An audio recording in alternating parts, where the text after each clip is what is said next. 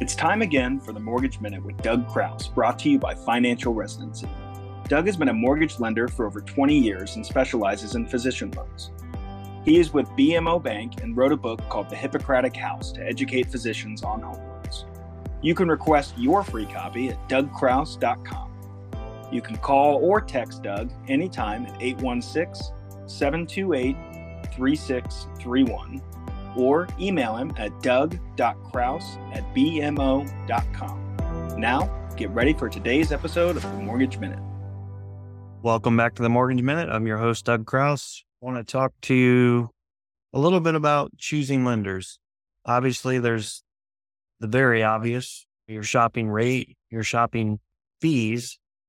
The rate and fees combined kind of is where APR comes in. If you're really trying to get down to the nitty gritty of who's got the better deal, then if you've got equal rates, then whoever has the cheapest fees should have the cheapest APR.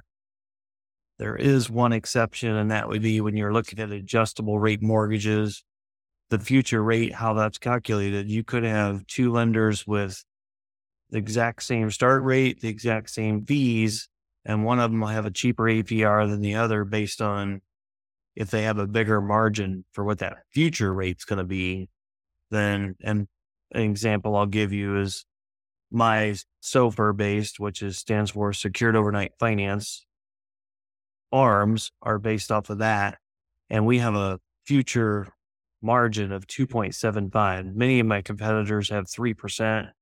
So if you were actually to keep the loan beyond the initial term of the loan, and we had identical rates and fees, the one with the lower index is going to have one with the lower margin is going to have a lower APR as well, because let's say you have a 7.6 ARM, you both have 5% per rate, you both have $3,000 in closing costs, but mine's got a 2.75 margin and theirs has 3. That means after the 7 years are up, mine's always forever going to be a quarter point cheaper for the remaining 23 years, because we're going to take the same index and add 2.75 to my index and the index plus 3% for them. So that's the exception for looking at rate and closing costs to determine the APR. But the third thing that you should be looking at is service, and service really does matter. I really pride myself in, I'm just a workaholic. So maybe I shouldn't pride myself in that, but I am always available. So that's something that if you get down to a few $100 difference in closing costs, then do you want the person that was $3,000 versus the person that was $3,300? Or do you want the person that took a realtor's phone call at 8:00 at night that helped you get the contract versus somebody else that's a 9 to 5 Monday through Friday type lender? The good lenders in this space understand that it's not a Monday through Friday 9 to 5. We work more like the realtor hours, and whenever there's a need, and if that means I've worked on Christmas Day before with 2 or 3 buyers.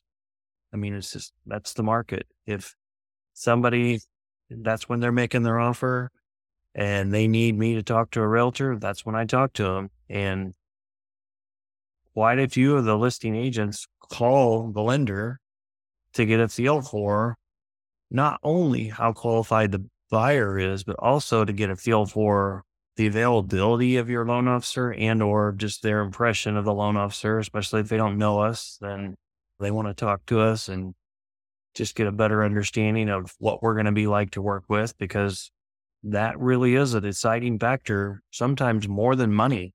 Many occasions had a buyer's offer get accepted that wasn't the highest price, but they were more comfortable with the buyer's ability to get financing.